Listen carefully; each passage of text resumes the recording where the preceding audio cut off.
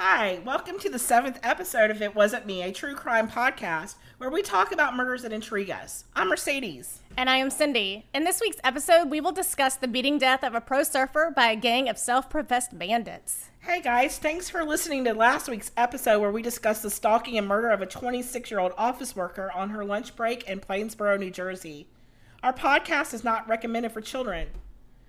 This will be a little graphic and we will use offensive language, so if you have kids, put them away for a while and join us for a murder. For more information and links to our Facebook, Instagram, and Twitter pages, visit our website at itwasn'tmetruecrime.com. Subscribe to our podcast on your favorite platform. And please give us a 5-star rating. While you're there, leave us a comment telling us which murder intrigues you. And if you like our show, please consider supporting us through patreon.com/itwasn'tmepod. We appreciate our Patreon supporters so much. So, Cindy, how's it going? I see you have on your drinking shirt. Yes, I have my day drinking shirt on. It's my favorite shirt. Well, we'll be maybe sharing a glass of wine here soon, right? Yes, I think that sometimes that makes the world go round. It helps us get through some of the graphic details, huh? Yes, most definitely. And yeah. Okay. Well, you know my MO. So I don't like to do podcasts that have already been done. I want to be, new, unique. And so I decided I'm going to put in another random keyword search. I want to do a different region of the country. So I put in California surfer murder. And believe it or not, I got a few hits. But one really drew my interest. It was a murder of a pro surfer in La Jolla, California. So this week we are going to reveal the murder of Emery Kauanui Jr., otherwise known as the Flying Hawaiian, and Junior Boy, and he was murdered by the Bird Rock Bandits. So as far as I know, I couldn't find a podcast on Emery, but I did find that Dateline NBC had aired an episode in 2010. When I went to listen to it, though, it wouldn't come up. So I don't know if it's archived or if I have to pay for it, which I wasn't going to do. But I did find a transcript that I'm going to be referring to for some of the information. But if anybody out there can find information on or at least view this, let me know how you did it. I'd love to know. I have a question about bandits. Yes. What is like, that? how do you classify yourself as a bandit? Yeah, I don't know. When I think of bandits, I think of like the Old West and bandanas. Like a bandana, yeah. Like, what was that Burt Reynolds movie? I know it's like I'm aging myself here, but something about bandits. Oh wait, something on the. Oh, gosh, what was the name of that movie? My husband would know. Oh, I don't know. My husband would know too. Yeah. Whatever. Okay, so as I said, this takes place in California in La Jolla, and I decided to. I've been to La Jolla. I was there in 2016. It's a very posh, upscale neighborhood in San Diego. It's a beautiful place. So is it a neighborhood or a city? It's kind of like they consider it like a part of San Diego. So it has its own like. Does it have it? I'm not real sure how it works, but the San Diego police go to La Jolla. Okay. So. They Maybe don't have it's like their a own police suburb, department. just a small suburb. It just said a neighborhood is what I found. So. Oh, okay. So their address is probably San Diego, not La Jolla. Yeah, I don't know. I think it probably is La Jolla, but I don't know how they would, classify the difference. San Diego is humongous, and there are a lot of little areas within. Yes, there's like Ocean Springs, and where Camp Pendleton is. Yeah. Is Camp Pendleton there? I know that it's near San Diego. Okay, yes. Yeah. Okay. So my son was there. He was in the Navy. That's anyway, that's where my husband was. Okay. It's a beautiful place. This is a type of place you go to the beach. There are seals all over. Like the first time I've seen like wild seals outside of a zoo, just hanging out on the beach. Yeah, that would be kind of crazy. And you kind of like it says, beware of the seals. You're at your risk. But huge cliffs, like these waves crashing into the cliffs, and there's a park nearby. It's just a beautiful place. The town itself, like if you live there, if you're lucky, most people have a view of, the surrounding area. It's high up on a cliff.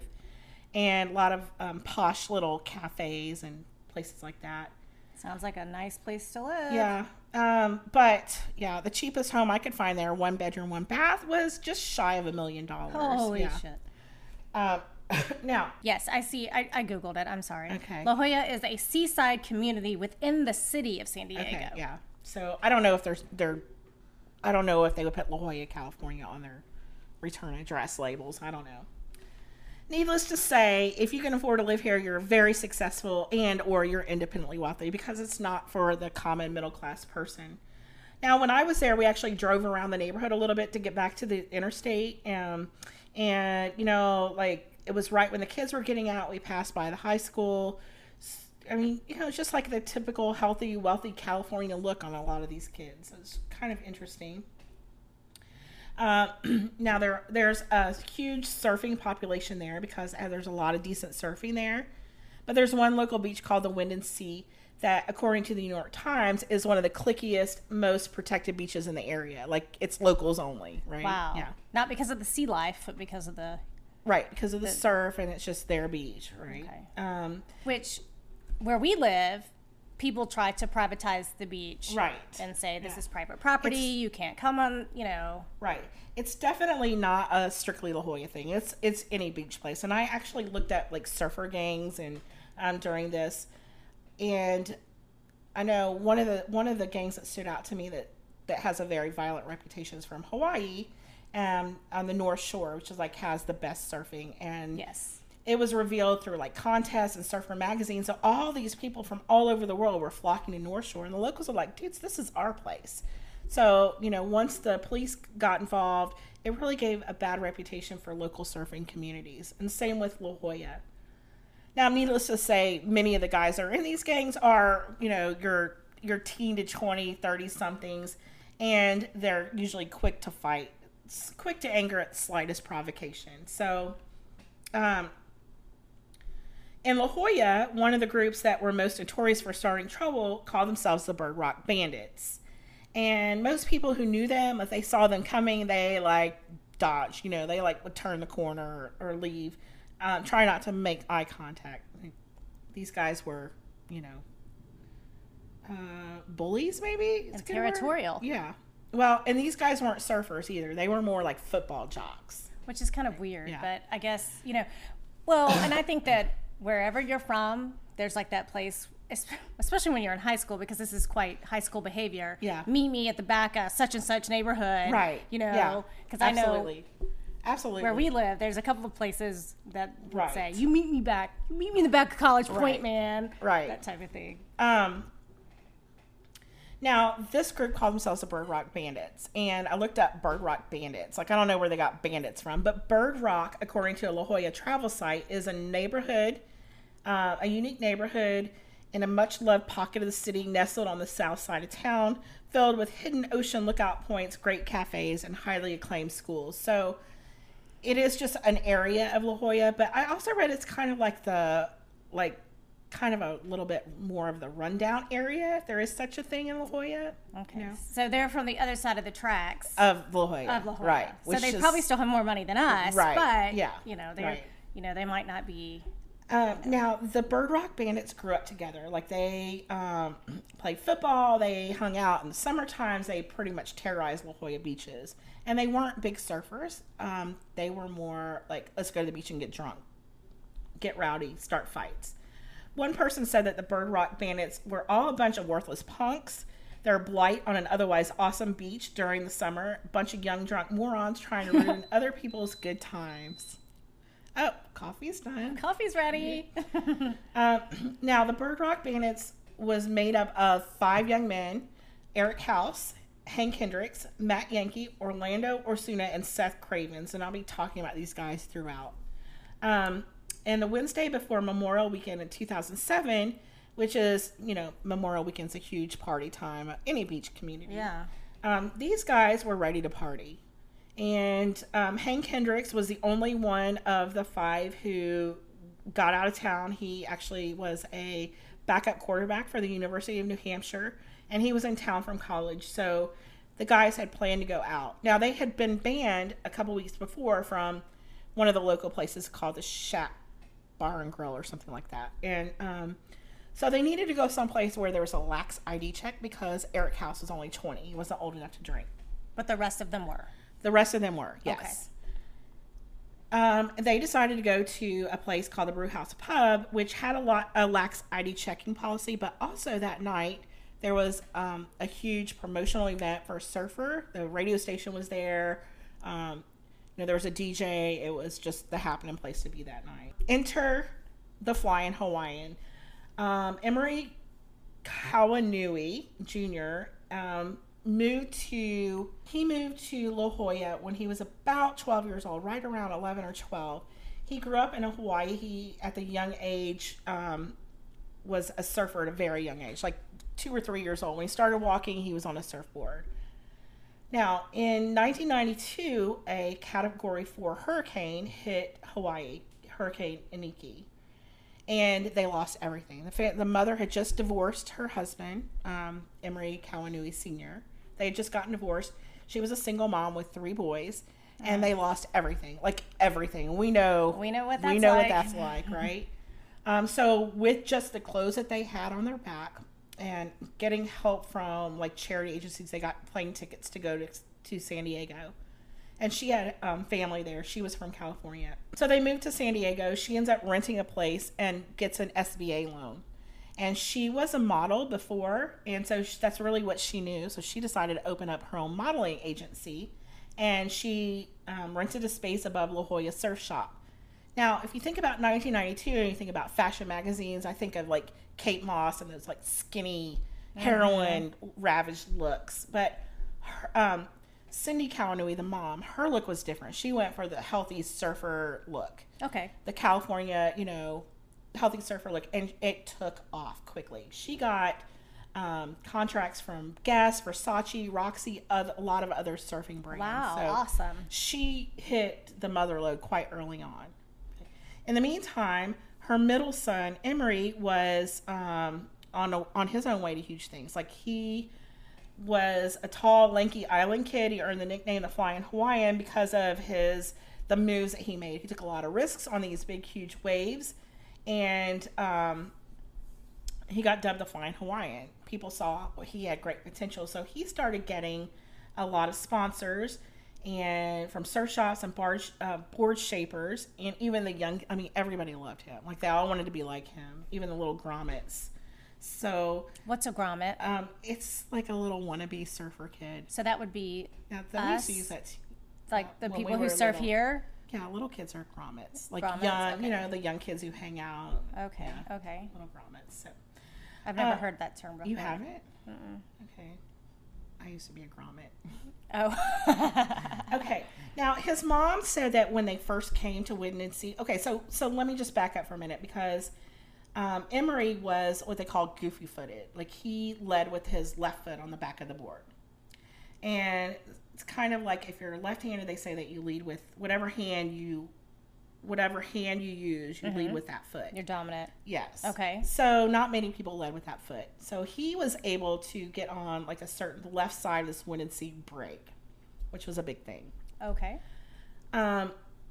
That's one of the reasons why he was seen as so risky, because the way that it broke that way, like a lot of people were afraid. The wave? Yes. Oh, okay. Were afraid to get on that break. But anyway, it was hard for him to be accepted until they realized how good he was, and a lot of people did accept them as a family into the community, but still a lot of people didn't. The cliquey, oh well, my kids have been together since preschool type. He might have been a scholarship kid type. Yeah, maybe. When you think of that, exactly, but she made her own money. Right. That's true, but she was an outsider. Yes, so they thought even though she was from that area, she's from San Diego, right? Or just California in general? I think that she was from San Diego, but moving into La Jolla and all that, like, her kid was not fully accepted. Right. Now, her youngest son was, like, he grew up with this gang of kids that we're talking about. Because he was younger when they got there. Yes. So, okay. Okay, so a lot of people did claim him as a friend. They said that he had a big heart. He had a positive nature. He loved every minute of life, according to one of his sponsors. Is like he never cried about anything. He had soul to give. Now, his bio on his MySpace, because we're talking about MySpace times here, right? Did you have a MySpace? I did have a MySpace. Okay. I never had a MySpace. Okay, so this is his bio. He wrote this. He says, born and raised Kauai, and I don't think I'm saying that right, Kauai, just looking at what's good in life here in Cali and keeping the strive and determination that I need to reach my goals. There are many lessons to be learned in life, and my passion is to travel the world surfing, seeking out these lessons through the people I meet. And lost my space. And at the same time, learn how to adapt to their culture and lifestyle, leaving a good impression, not just through my surfing, but also through my personality. Now, he wasn't independently wealthy from surfing. He did work at a sushi restaurant. His mom said that after he traveled the world and had his pro surfing, he wanted to open a sushi restaurant, and he would serve his very own sushi creation, the Emery roll. Okay. Are Hawaiians known for sushi? Yeah, I think.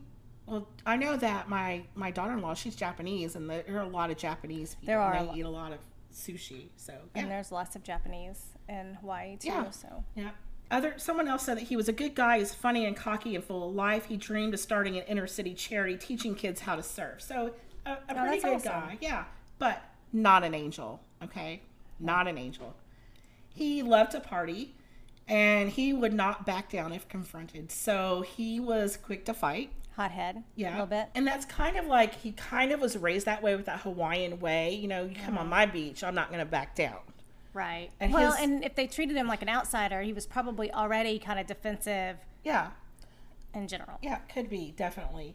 Now, he was a surfer who took risks on and off the board, and he was aggressive and reckless on his board, but when he was drinking, he was like that on land too. For example, in 2003, he was in Orlando at the Orlando World Center in Marriott, drinking poolside with a guy named Michael Penu, and Kauanui grabbed a beer from a duffel bag without asking, just grabbed it out of this guy's duffel bag. I would say no big deal, but the guy got pissed. Because if they were drinking together or... Yeah, it doesn't say whether they were friends or they had just met. Well, it does say that they had just met. But I guess he just took it upon himself and took a beer out of this guy's duffel bag. Okay. Which I'm guessing was full of ice. I don't know. The guy, by the way, was not 21, so he was not drinking legally. Anyway, Penu asked him to put it back, and Kauanui became enraged immediately. He punched Penu in the face, and then he took the beer bottle and hurled it at him, causing a 4-inch gash above the left eye. Oh, wow. He was arrested, and when the cops came, the guy was still bleeding. He pled guilty to felony assault, was sentenced to 18 months probation in order to make restitution, so he had to pay fines and pay for the guy's medical bills. So was it a felony because it was a weapon, essentially? A felony assault, I'm guessing. Yeah, I mean, he punched the guy and hit him with an object. Right. Okay. Now, he ended up going back to San Diego. He did not learn his lesson there because within a year, he was arrested again because he violently grabbed another surfer by the throat, like twice. And he was arrested. He pled guilty to misdemeanor battery. That case had barely been resolved when Florida issued an arrest warrant accusing Kauanui of violating probation because he failed to pay his fines. Oh, they will do that to you? Yes, they will. I don't know from personal experience, but... Okay. You know, they will. I think any state would do that. Yes. So he's arrested in San Diego, awaiting extradition for nearly a month. And his mom's like, you know, I have the money to bail him out. I have the money to bail him out easily. His fines were small, but she said he was out of control. And so she decided that with all the drinking and fighting, that she's not going to bail him out. She's not. So she let him sit in jail. She said it was his time to grow, his time to change. And it was very hard as a mom. As you know, it would be very difficult to let your kids sit in jail. Yes, yes. But at some point, they have to learn their lesson. That's right. And he's 24 at this time. 23 or 24 when this is occurring. Okay. Now, he might have been a little younger. I can't remember when this occurred. But he was in his 20s. Mm-hmm. She said that his experience was absolutely a turning point for her son because he vowed to be more responsible and ease back on his partying. So...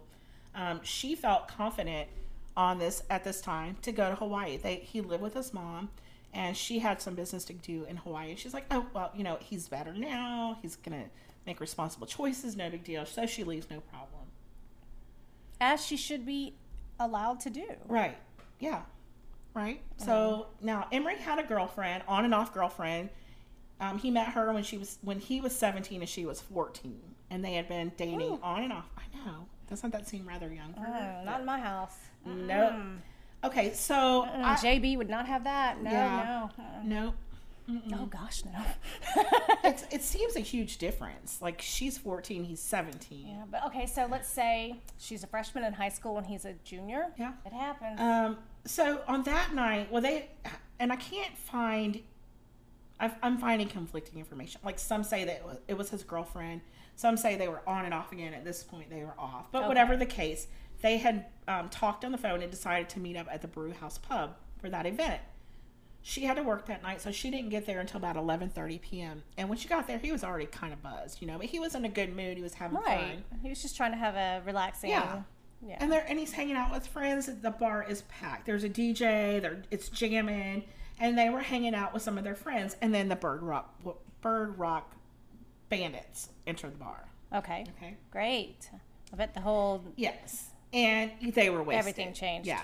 And they were wasted. And she knew it. And she's thinking to herself, yeah, this can't be good. But, because we all know people like that. When they show up, you're like, oh, shit. Yes, that's right. Time to go. Yeah. And she knew immediately, here comes trouble. She knew that she'd known these guys for years. She did greet them because, she went to high school with them. They're all around the same age. But I do want to say that they were captured. There was a videographer there. There's this big event. Yeah, there was promotion going on. And the self-proclaimed bandits kept crowding around this videographer. And the guy's like, they were getting in my face. They were wound up. He's like, it was very uncomfortable. I bet they were obnoxious as hell. Yeah. And he said that the only way to get rid of them was to, stop filming and walk away. But before he stopped filming, Seth Cravens, the leader of the so-called Bird Rock Bandit, puts his face right up into the lens. He's leaning into the lens going, yeah, we're the Bird Rock Bandits. It's all about the BRB. And he's doing gang signs. What a bunch of fucking idiots. I know, right? And then right after that, one of the other guys, Matthew Yankee, comes into the camera, and so does Eric House. And they're all doing their gang sign or whatever. Gang BRB. Sign? Really? Yeah, they have this, I don't even know what it is. BRB, be right back? They do some sort of B. I know, right? Oh, God. Right? Okay, so... Dumbasses. Yeah. Anyway, they're dancing near their table on a packed... Jenny and Emery are dancing. This is a packed dance floor, and they're by their table, and they're just kind of dancing there. And he's holding his beer while he's dancing. Have you ever done that? Yeah. All the time. All the time. Well, you don't want to put your drink down. You might get drugged or something. You might get some roofied. Right? Anyway, those jackasses are probably the ones that would roofie somebody. Oh, my God. I mean, I could be wrong. No, that's alleged. But that's kind of like the type, isn't it? Of course. It's a stereotype, yes. Good or bad, it happens. All right, so he's dancing, and some of his beer sloshes out of his cup onto Eric House. It kind of gets Eric's shirt wet, and he gets super pissy. He's like, you did that on purpose. And Jenny said that Emery said, dude, it's fine, look. And he sloshed some beer on his own shirt. She said it wasn't intentional. She said it was an accident. But Eric threatened to kick Emery's ass. It's like, dude, you're jealous, whatever. You're jealous. I'm going to kick your ass. Well, Emery, we already know, he's not one to back down. He's not having that. So he bows up at Eric. So this got the attention of the other members of the Bird Rock Bandits, and they're egging Eric on. Dude, you can kick his ass. So they're egging it on. Now, at this time, a bouncer stops by. He's like, dude, cut it out. Your friends, cut it out. And so they stop. But about 15 minutes later, it starts again. And the bouncer comes, and it's like, that's it. Kauanui, you're out. And everybody's like, well, why are you throwing this guy out? Okay. Well, the bouncer later reported that there was a reason, because he asked Kauanui to leave first because he's worried the others would wait for him in the parking lot if they were forced to leave first. And for good reason, we're going to get to later. Oh. So they made Kauanui leave since it was one of him, told Jenny, take him home. That was very, insightful of that person. Yes. I mean. It was. I'm going to tell you why later. Okay. So, Jenny drove Junior Boy in his car because he was in no shape to drive. He couldn't drive, and he's all... And Junior Boy is Emery, right? Yes. Okay. Yes. His friends call him Junior Boy. I mean, his mom, I know, and his brother call him Junior Boy. So, sometimes Junior Boy, Emery, flying Hawaiian. Okay. He's pissed. Oh, I bet she's doing her best to calm him down. She gets him home. She gets him inside. She's like, look, I've got to go get my car because I parked illegally. I bet irritated. That's not a word. She might be irritated. Whatever the hell that means. Irritated and frustrated. Yes. Irritated. New word. Good word. Good word. Yeah, she is. And she's like, dude, just calm down. I've got to go get my car, and then I'll come back. Now, I read that she had parked illegally. I don't know. Whatever the case is, that she left him and jogged back from his house, from his mom's house, to go get her car. As she's getting her car, she sees the Bird Rock Bandits getting into Yankee's SUV. And she's like, she's hearing Craven say, let's go fuck him up. Don't call him. I know where he lives. And she's like, dudes, no, stop. And she said Craven gave her a dead look, and they got into the SUV and took off. So she runs inside, tells her friends, Emery's going to get jumped. And then she runs back out to her car and drives to Emery's mom's house. She calls 911 along the way because she knows it can't be good news. Right, because they sound like they have done this before. Yes. And they mean what they say and say what they mean, apparently. And they're bullies, right? Yep. So in the meantime, while they're driving to Kauanui's house, there's a cell phone conversation between Eric House and Kauanui. So Emery knew that they were coming. So he bursts out the doors, taking his shirt off as he's coming out the door as they're pulling up. And then there's about 3 minutes of violence. So there's a big, huge fight between Emery and Eric House. And Kauanui had gotten the best of him for a minute because Eric House lost a tooth.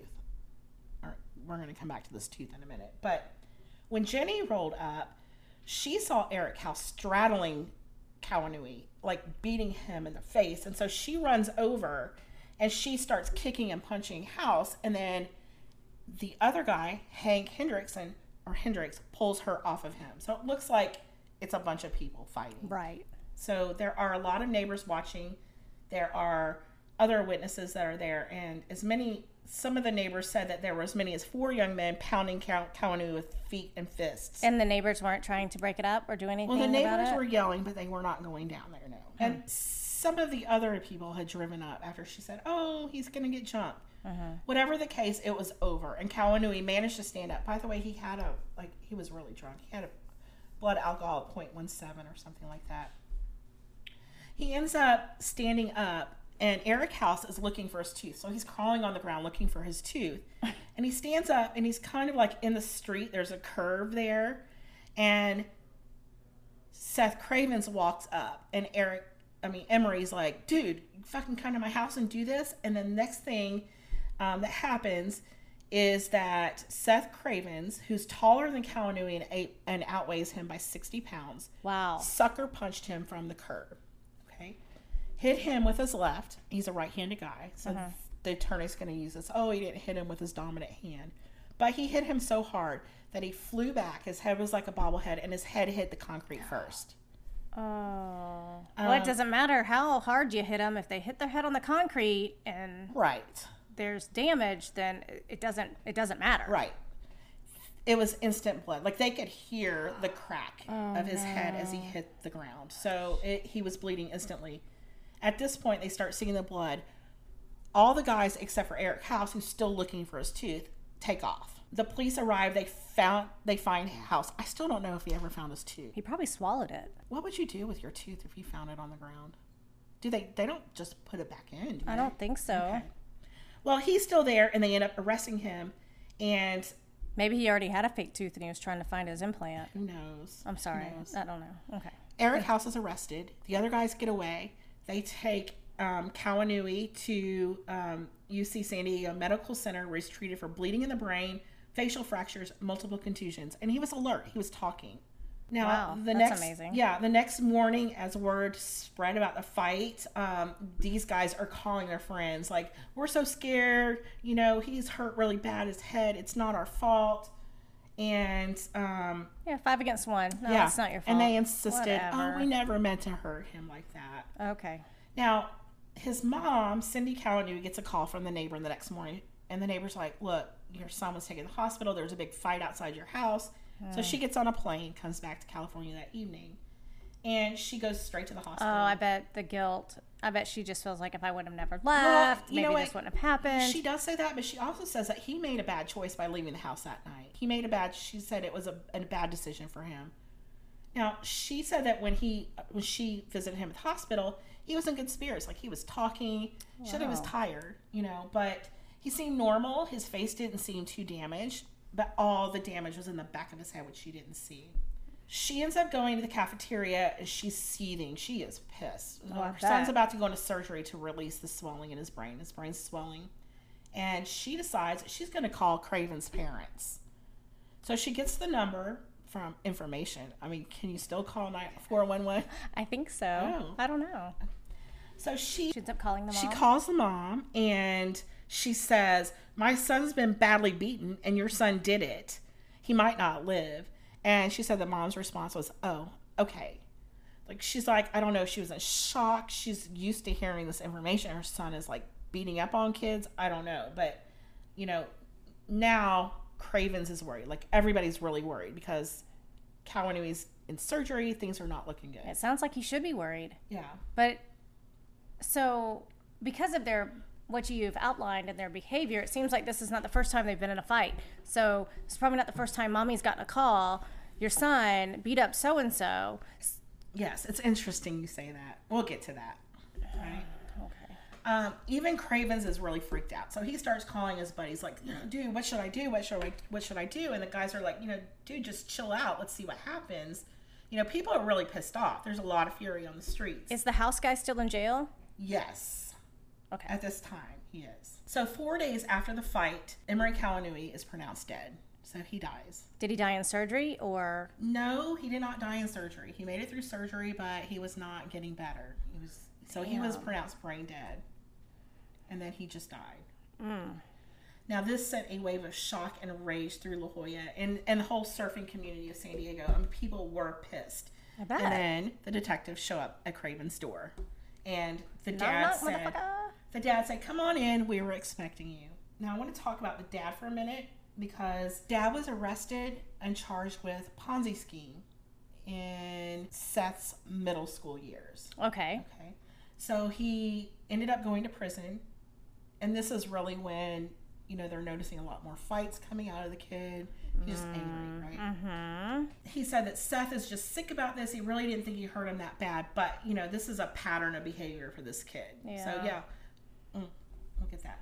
So now all the Bird Rock Bandits are in jail. They arrest all of them except for Hank Hendricks, who had flown back to New Hampshire. Oh, so he got his ass out of Dodge. He got him on a plane and he went back to school. Yes. And his attorney, and we're going to get back to that because he's saying that he had permission to leave, right?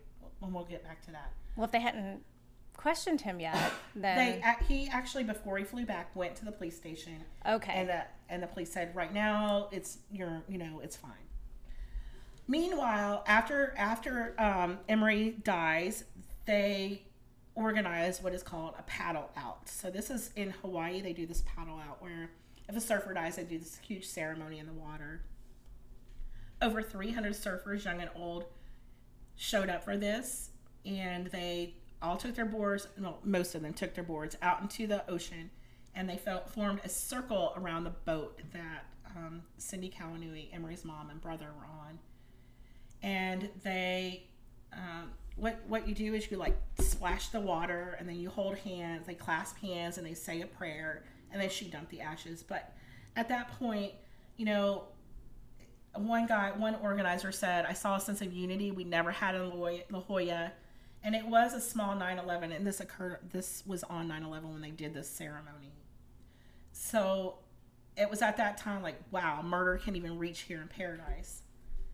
When you say 9/11, you mean September 11th? Yes. But not, what year did this take? This was 2007, but it was... So it's the anniversary yes, of, okay. Yes. So it was already kind of like... poignant in many different ways. Yes. Now, somebody said that Emery was a religious guy. He spent Sundays in church. He always spoke about Jesus and the power of God. His younger brother, Nigel, poured Junior's ashes into the sea, and he was laid to rest in a place he loved best. His mom said that Emery was a lover of the ocean and everything in the ocean. He spent hours in the water. And then within days, she and her son Nigel left La Jolla. They just couldn't stay there. They couldn't take the pain or the memories in the house. So they sold the house and moved back to Oahu. Okay, so we're going to pause now for a short sponsor break. After Kauanui's death, people are outraged. I imagine so. Yeah, and the police are doing some investigations, but they're also receiving a lot of calls about the Bird Rock Bandits, especially Seth Cravens. of terrorizing and assaulting. So here are just a few of the accusations, because you mentioned earlier that this obviously had gone on. So here are some of the things that the police found. Okay. So in 2002, when Cravens was 17, he punched a kid named Thomas Barrows as many as 20 times in the head. Holy crap. This caused jaw damage and hearing loss, and Barrows' mother pressed charges, but she dropped them because Cravens was sent to Hawaii. Now, he's a Samoan, American Samoan, half American Samoan. Okay. And he had family living in Hawaii, so his parents are like, this might mellow him out. No, I don't care. Yeah. He was in Hawaii for a year. He came back when he was 18, and it didn't mellow him out. Well, it probably pissed him off that he had to go live somewhere else. Well, not only that, but you know what? If somebody did that to my kid, I don't think I would drop charges. Absolutely not. No, she had, it was about to go through the juvenile court system, and she's like, okay, he's out of town. He's not going to fuck with my kid anymore. Now, when he returns, there are court documents that allege he was involved in 5 more beatings when he came back to San Diego. Now, in one instance, he crashed the party of a 16-year-old girl, Lindsay Schneider, and when she asked him to leave, I'm sorry, not Lindsay, Libby. When she asked him to leave, he punched her. What? So he's not just punching guys, okay? He's sucker punching girls. And it hurt. He punched her in the chest and face really hard. And she called her dad. Her mom was out of town. Her dad was there. And the dad did not press charges because he worked somewhere else in California. They were divorced.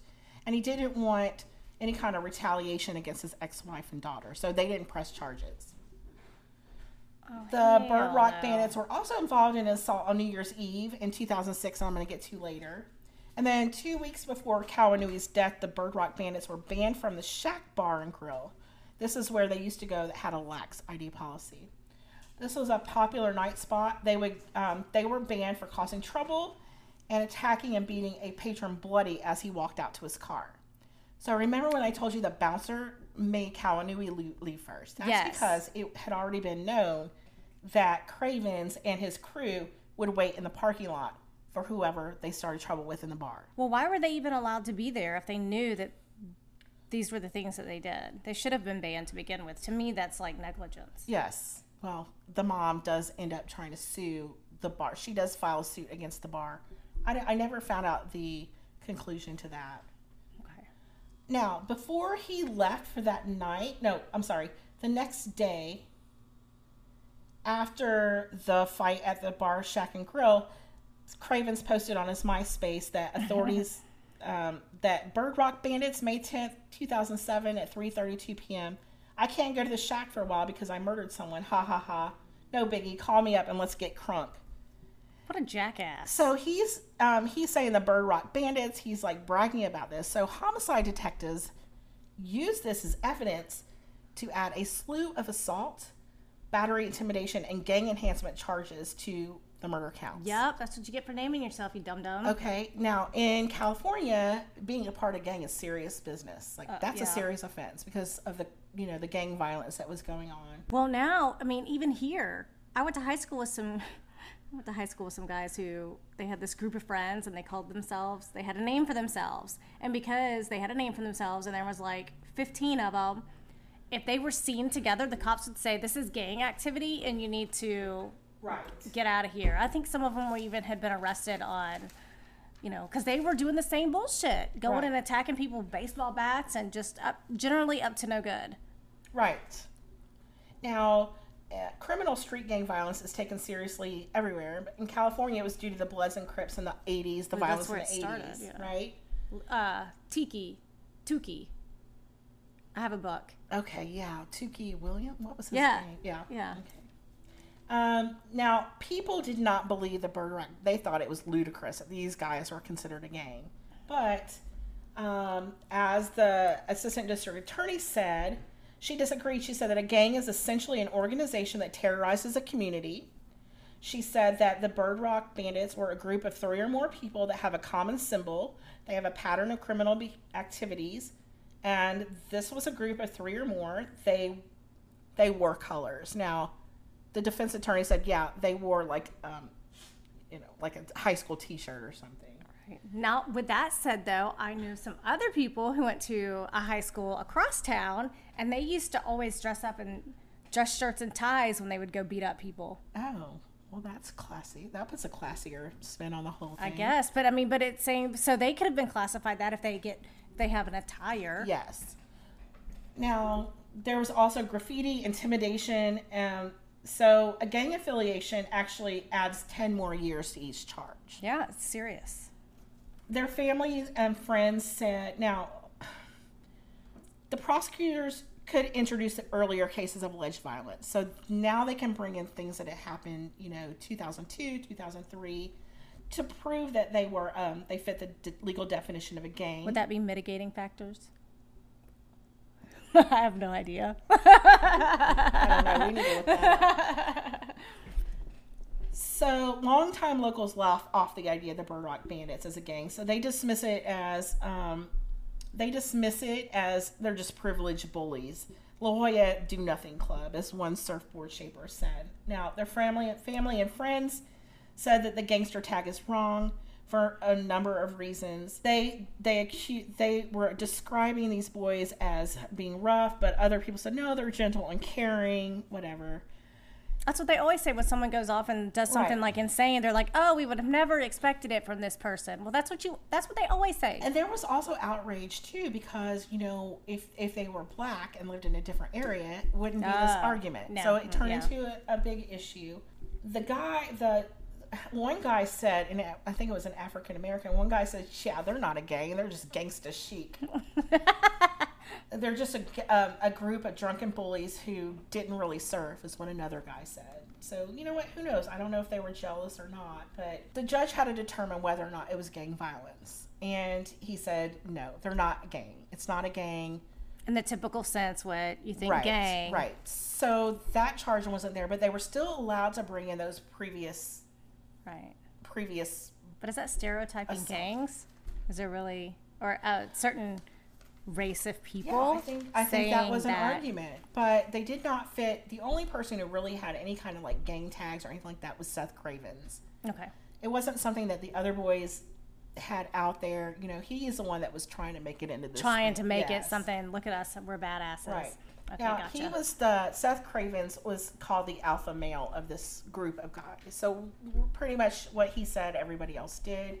He bullied them. Yeah. And he was the second youngest of 14 kids.